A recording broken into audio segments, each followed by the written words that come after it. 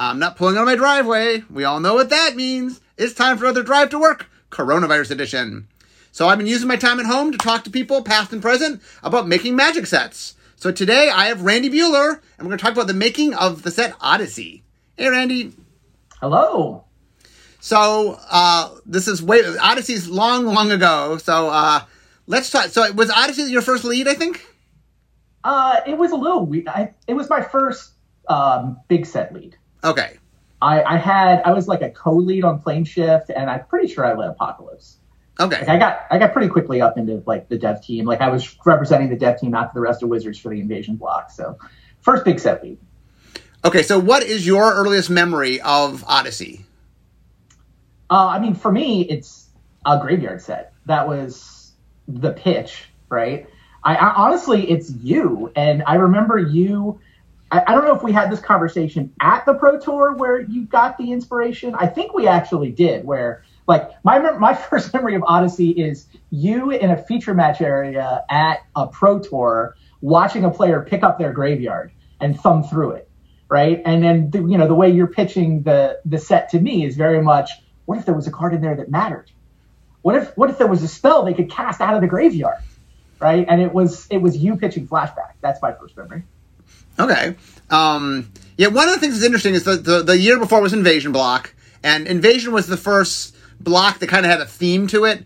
Before that, it wasn't so thematic, and right. It kind of started the themes. And so the first year was multicolor, made sense. And so I love Graveyard. I love Graveyard themes. I always have loved Graveyard themes. And so, yeah, I pitched a Graveyard theme. I got Bill or whoever had to sign off on it. And, yeah, and then I think what happened was I came in with an idea for Flashback, and then Threshold came from Richard. Okay. Yeah, I mean, those are obviously the two big keywords that sort of gave the set that graveyard identity. I didn't specifically remember that Threshold was his, but that makes sense. Yeah, no, Threshold was definitely Richard. I think Richard loved the idea. I think Richard loved the idea that the game state would change with time, and that there was something that would make it happen. And he came up with the idea, which makes a lot of sense, is Graveyard's a great marker of time that you have some control over. So, yeah, and then I wasn't on the design team, right? I was the developer that you guys were handing it to. I remember, I think it was when it came in from design, the threshold for Threshold was 10, right? Not 7. And it was, or I don't remember exactly when this changed, but I definitely remember there was a version of Threshold that was sort of bigger effects, but took longer to get to, right? And 10 was your target instead of 7. I think if I remember correctly, originally we had tried multiple thresholds, and then and then it was just too much. You know what I'm saying? Yeah, it's like that's chaos, right? And so I think we had tried a couple different ones, and then we decided it was crazy to have more than one, and we might have turned in 10. But I think we played like it was something like 7 and 10 and 13 or something, and then we consolidated, and then I think we decided that the 7, you and the developers decided the 7 was cleaner than the 10. Yeah, well, right. So that makes sense that in design, I don't think I ever played a version where there were multiple threshold numbers working around. I think you guys must have tried that and rejected it during the design process. And I do think it came to me at 10. And a lot of the reason we went from 10 to 7 was we wanted it to be relevant to limited, right? Rather than being this hard to accomplish, big splashy thing, it felt like if it's going to be a Graveyard Matter set, you know what? The limited gameplay needs to revolve around the graveyard too. And so we wanted Threshold to be a thing that we could have matter on a bunch of commons. And we just needed the number to be smaller in order to have it be achievable. And it didn't mean we had to tone down some of the rewards, but it did set up such that, you weren't going to get there every game in limited, but it was going to be, half the time, 40% of the time. Like if you worked for it and drafted your deck around it, you were going to get there. Was kind of where we wanted it to be. Yeah, no, Threshold was definitely something that it's one of those ideas that's a really cool idea that a lot of people don't realize this. When you do something you've never done before, that there's no like precursor to look at, there's no precedent to sort of weigh it against. It's really, really hard because you're like, I have no idea how this works. And Threshold was a lot like that. All right, and this is still a point where we don't even know how block themes work. Right? Yeah. Like having a theme block, multicolored sort of designs itself, right? You get to do big, cool, splashy things, but you don't have to put words on the text box to do it. So this was pretty innovative. Like, in a lot of ways, it was blazing new territory, I thought. So let's talk a little bit about Flashback. Sure. So, I mean, basically the idea I had was spells you could cast twice. So, we'd had Buyback in Tempest, and that was sort of spells you could keep recasting.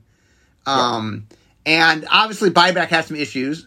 And so people really like Buyback, and so I think Flashback, it's interesting you mentioned the Pro Tour, because I think the origin of Flashback, in my mind, was I was the head judge of the feature match area, and so I would watch people play feature matches all the time.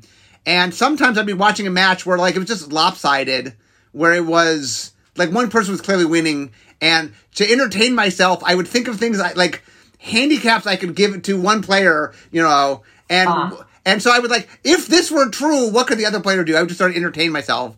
And one of my favorites was, well, what if the other one player, the guy behind, could cast stuff out of his graveyard? How would that change things? Nice. And that really inspired me because Buyback was so popular. Like, players clearly like casting spells more than once. And so the idea was, okay, well, what if you could cast them twice? You know, once from your hand and once from your graveyard.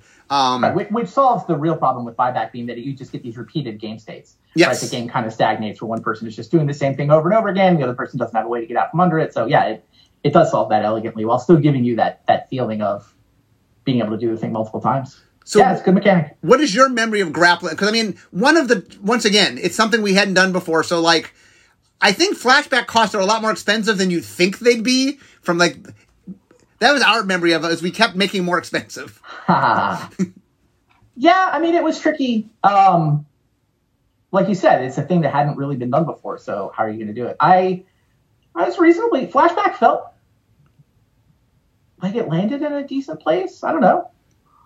I mean, it's gone off to be, I mean, I think cycling and Flashback are, and maybe Kicker, I mean, the three mechanics that, like, we've done the most times that just keep coming back. Those really are sort of the trifecta of just, like, early mechanics that just nailed it, and just, of course, we'll keep doing them. Right. Yeah, my issue, you asked me about costing of things. My regrets are all around the Psychotog. And in particular, the thing that bugs me about Psychotog is how much it overshadowed Shadow Mage Infiltrator, Finkel's Invitational card. Well, let's talk real quickly, because this is a funny story. So one of the things that happened was I handed over a graveyard set to you, and you asked me for a couple things. One of which was you asked me for a cycle of Atogs. Do you remember this? It makes sense. I don't have a specific memory of it, but I mean, Lurgoyf is a Graveyard Matters card that had a lot of love at the time. So yeah. So why wouldn't you expand on? Sorry, the Lurgoyf, not the Atogs.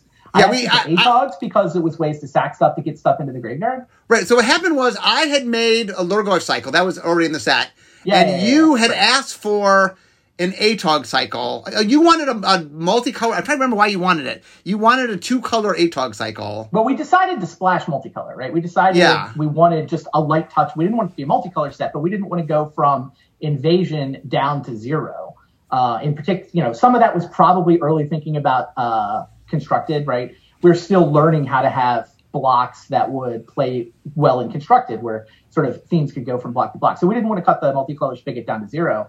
And Atog's set up where, I mean, whatever, it's a cool thing that people liked, but it's also a way to put stuff in the graveyard. So it doesn't say it's a Graveyard Matters mechanic, but it actually kind of is. I think that was my logic. Yes, and I remember you asked me, and then I came back. I liked the idea that the way that multicolor worked is they had 2 abilities essentially, and then and then they were made so they'd be interconnective. So it allowed you to do things. Obviously, blue and black were probably the most synergistic as when the dust settled.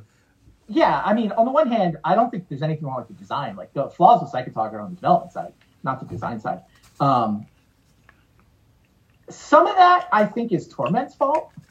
Like, I don't remember thinking a lot about Madness when we were doing Odyssey. Like, I don't have specific memories about, how much we knew about what was coming in Torment in terms of Madness. But, like, the thing that pushed Psychotog over the top, I mean, I think it's probably a little too aggressive even without Madness. But, like, once that discard a card ability can trigger Madness spells, now you're suddenly in best deck in Constructed Land. So Madness was in the next set. And at the time, we were in the very early blocks, like block planning back then. Yeah. So we didn't know Madness was coming. Like when we were making, I mean, clearly before Odyssey finished, the next set had started, Torment had started. But so you didn't know Madness was coming. I don't know if I did. Like it was probably in a design file at the time when I'm developing Odyssey. But yeah, block planning isn't a word we talked a lot about, right? We were just sort of working out the mechanics of block themes at all. Like, oh, let's make Graveyard Matters. And so for me,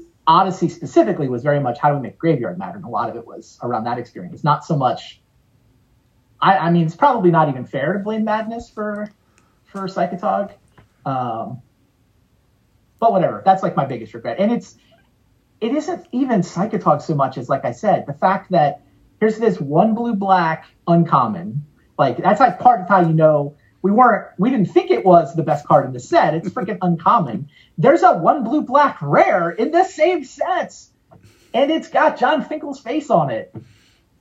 And yeah, I think Shadow Mage Infiltrator would have been relevant to that constructed if it wasn't just totally pushed out by the fact that Psychotog was better. Oh, just because of the ATOG story. The other funny thing about the ATOG was I had made a Tog for Unglued 2. And Unglued 2 got shelved and never made, but I had the art. We'd commissioned the art for it. So I came to you and said, can we put ATOG in this? I have the art. We already have the art. And so you said yes. So yeah, no, that was great. Okay, so one other request. This is a quirky, fun request.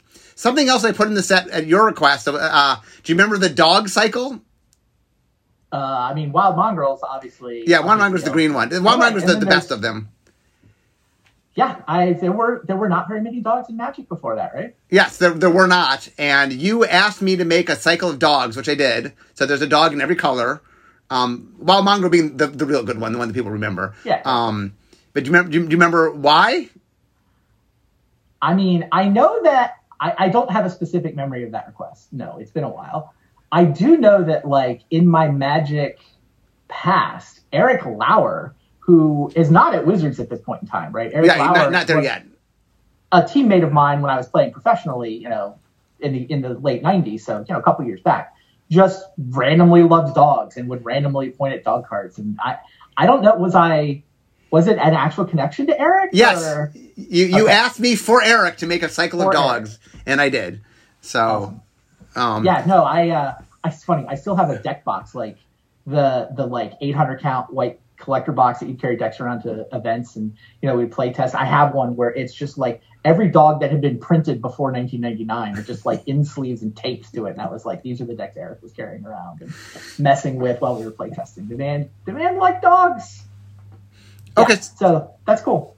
Okay, so let's talk. So one of the things about Odyssey was, like, when I'm introspective and I look back at, as a designer, one of the things that drove me was, and I don't think this necessarily was a good impulse, but it drove me, was I really liked the idea of taking some known accepted thing of Magic and turning it on its ear. Yeah. And Odyssey really started for me messing with card advantage. Sure. So do you want to talk, I'm curious a little bit about, like, developing... Like, it's a very quirky set. Like, the Odyssey is really spiky. It's one of the more spiky blocks we've ever made, in that it was very much about resource management and, it is things that spikes tend to really enjoy. I'm sort of curious, from your standpoint of making it, how spiky were we trying to make it? I think we were trying to make it Graveyard Matters.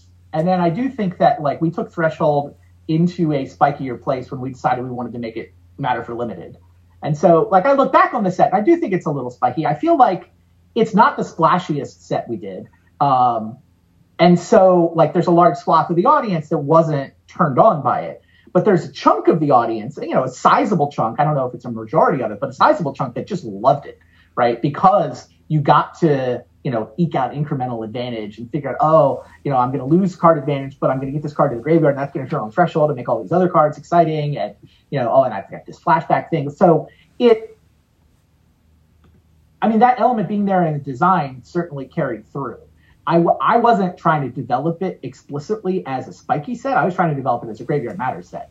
But I think that to make the Graveyard Matter is kind of inherently spiky. Yeah, so for example, there's a card called Patrol Hound, 1 and a white for 2/2, and you can discard a card from your hand, doesn't require any mana, and it gains first strike till end of turn. Yeah. And like that card is really interesting in that it was a really powerful card, and you didn't care about the first strike most of the time. Like that's extraneous that it gave it first strike. It just was this way for no mana to get cards from your hand to the graveyard. Yeah, no, I totally agree. I mean, it like you say, you take this thing that people think they understand and turn it on its head. I'm going to throw card advantage away because the game's going to give me this other thing that's actually more important than card advantage. It definitely accomplished that thing you set out to do. Yeah, and like I said, I've since learned, over the years that the reason to sort of upend the apple cart is not just to upend the apple cart. Like that's not a great reason to design something. That is okay if you like. I don't mind going outside the box if it serves some larger purpose. But I always felt like I kind of went outside the box to go outside the box, like just to prove that I could make something that I don't know. Part of me really admires the craftsmanship of Odyssey, but I always wonder if was I making something I wasn't supposed to make? I don't know. Yeah, no, I understand that completely. Because it feels like, from a development side, it was like, okay, well, this is the design intent. Now let's make the best version of this that we can. And we wound up with a thing that's somewhat polarizing in terms of who it appealed to, right? Wasn't the most popular set. It was probably less popular than the block before or the block after. So does that mean we messed up? Or does that mean, well, we wanted to do Graveyard. We were going to do Graveyard Matters at some point, and, it was going to look something like this. I don't know. I mean, if we had to do over again, I guess we could have found a splashier way to do it that was maybe a little bit less fiddly. I mean, the one thing I will say is, if you're the kind of player that enjoys, the resource management stuff, it's insanely fun. Like I get requests all the time from players like, can we do another Odyssey? Because if you enjoy it, it's really, really fun. But it's very... it's like, I don't know what the percentages are, but like in my head, it's like a third of the audience loved the set. Do you do it? Is that enough? Like, you can't make every set for everybody, but I don't know if a third of the audience loving the set is enough. Well, I mean, it's interesting. If you look forward in Magic, like, I think something like Innistrad does a better job of giving you a graveyard set while giving other things for other players, so that, like, hey, if I don't care about graveyard, I make my zombie deck or whatever, and then I'm happy, and it thematically all ties together. Like...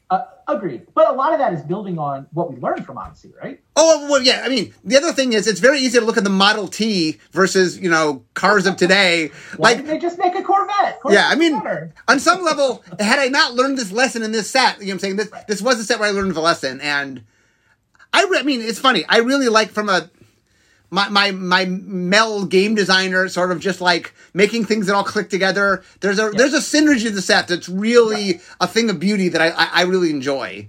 Yeah, no, I agree. I'm proud of the job the development side did of sort of giving life to this vision of what we could do in this space. We learned a lot from it. A chunk of the audience loved it. It was probably too spiky, or too many of the mechanics were spiky. We didn't have enough for the people that didn't love the weirdo card advantage resource manipulation stuff. But it's interesting. That doesn't, like I said, that doesn't make it wrong. Like at the time, knowing what we knew and on the trajectory the game was on, we're still working out what thematic blocks look like. At some level, we're still stabilizing the game from the chaos of the Saga block too, right? That is true. Like, the power level of Magic is swinging wildly in the late 90s. You go from, Tempest, which was arguably too fast, although in retrospect, it's probably the speed the game wound up at 20 years later. But then Saga is combo broken. Mercadian Masks is sort of bland and uninteresting to most of the audience. So great, Invasion, multicolor works. Now, okay, can we actually stabilize at that power level and that level of interest and, set the game up to keep going for 20 years? And, in my head, that sort of Invasion, Odyssey, Onslaught, that run of 3 years, I'm super proud of the way it did do that, right? The chaos of the 90s gets left behind. We're not banning cards, but we are printing interesting cards. People are building cool decks and doing stuff, and I enjoyed that run of Magic. And Odyssey contributed to that goal is what I'm trying to say. Yeah, when I talk about the ages of Magic, and the first age is sort of alpha, and then Mirage to me is the second age. It introduces like the concept of blocks and stuff. And then Invasion's the third age because like the idea of themes, the idea of, it's about something. And yeah, I mean, once again, I mean, it's really important when you look at the history of Magic. If we hadn't done thing A, we wouldn't have built thing B on top of it. Like, you don't get to later without doing it before. And Odyssey is very, like, I probably learned more lessons from making Odyssey than any set. I think Odyssey was a very important, like, learn from it sort of set. And that's to me when I think of all the sets, Odyssey to me, like when I think of it like being my kids, it's kind of like my problem kid that has some issues, but like, I was like, what? How do I parent that a little differently next time? Sure. My later kids get raised a little differently because I had that kid. That's kind of the how I think of Odyssey. I like that analogy. So is there anything? What are your favorite members of Odyssey? Like what when you think about Odyssey, what comes to mind for you? I mean, I thought the Madness decks were in a really good spot for Constructed. I mean, some of that is like my job being on the developer side was a lot of it was, can we get Constructed Magic to be, like I said, stable and interesting. And I thought it's not just Odyssey itself, but more Odyssey plus the rest of the block. Like when Madness came in, I did like those decks in Constructed, especially the Wild Mongrel, Basking Rootwella versions of it were super cool. And it was like this viable standard Constructed deck that was accessible to new players. It had a beat down to it, but then you had control decks. Maybe the control decks were too good. It's funny, like for me, Odyssey is, I mean, my memories of Magic and the things I look at, it's hard to single out Odyssey specifically so much as like there's this trajectory that goes through those 3 years, right? Invasion, Odyssey, Onslaught of let's make the big creatures bigger. Let's make the answer cards worse. Let's try to pare down blue. Like we got rid of Counterspell. We got rid of Swords to Plowshares. We started putting in giant creatures, the Riths and Spirit Mongers of the world. And so I liked where Odyssey landed from that point of view, from sort of getting the tempo of Magic to a place that it could be stable and that sustainable. Sustainable is really the word I'm looking for, I think. Yeah, it's interesting that one of the things, the reason you were brought on originally was a lot of Magic's early R&D people were not really developers. Right. I mean, we were good at, here's crazy ideas, but we weren't really good at fine-tuning it and making it viable in a tournament. Obviously, Urza Saga was us at our worst.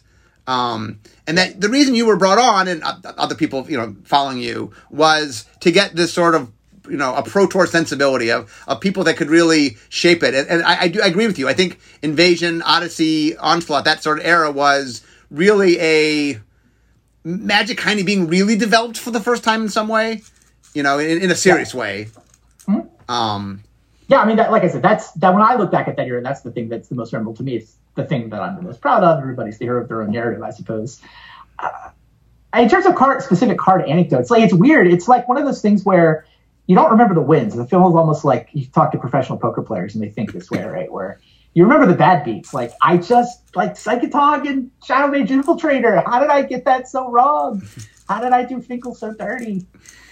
That's the one that I keep coming back to. That like it's so obviously wrong.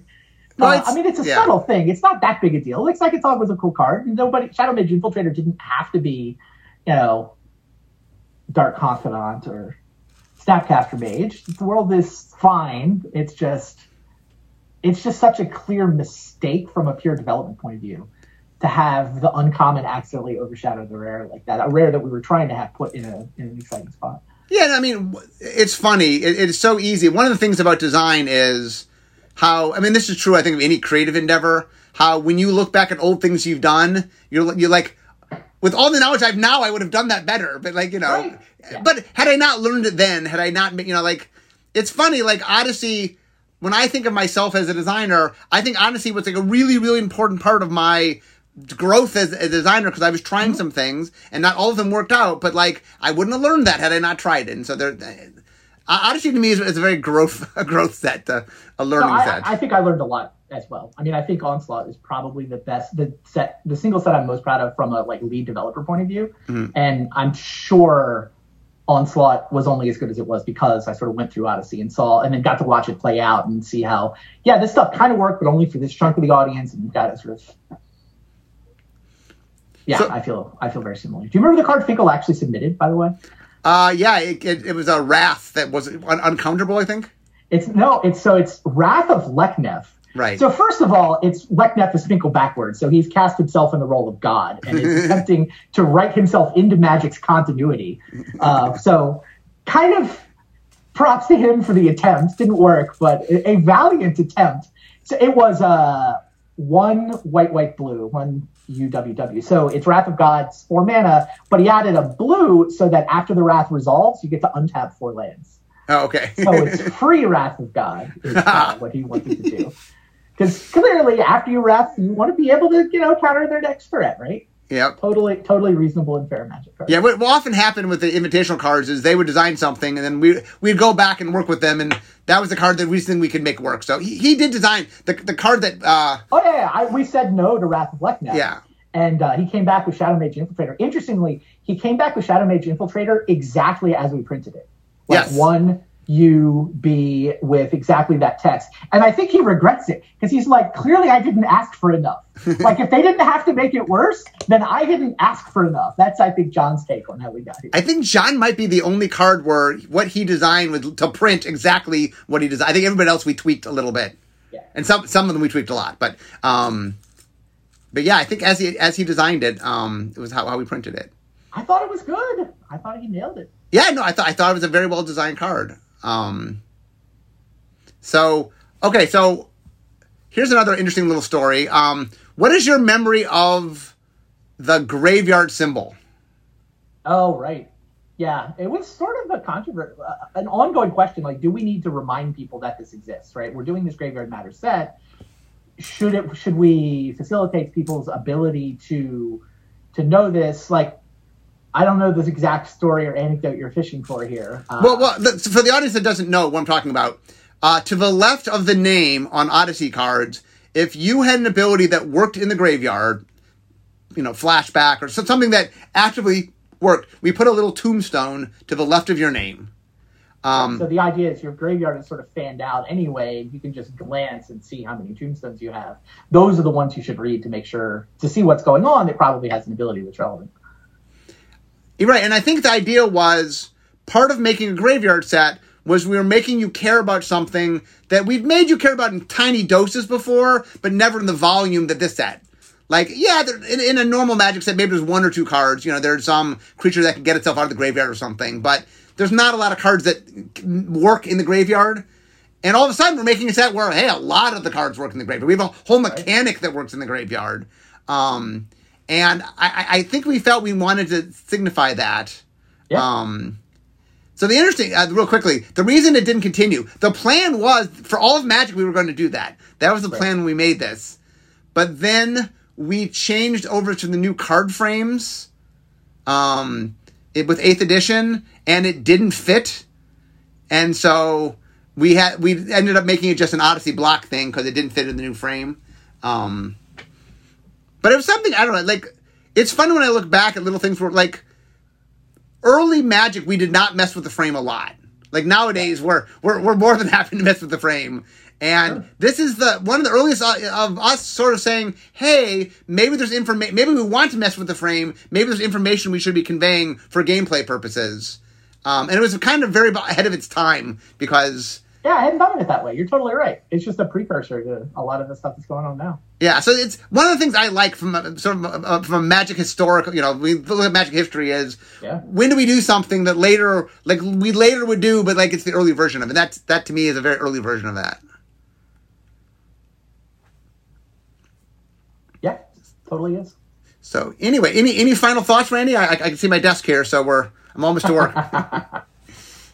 No, I mean it was I thought a fun time for Magic, a set we learned a lot from, a set that I'm proud of, even if it's flawed, but its flaws are also part of its charm. It's one of those where it's like you can't really just fix little things and feel a lot better about it. It's I think it was totally worth what we did. Like, we did a good thing there. That's, at the end of the day, even if only a third of the audience loved it, I still thought it was a good set.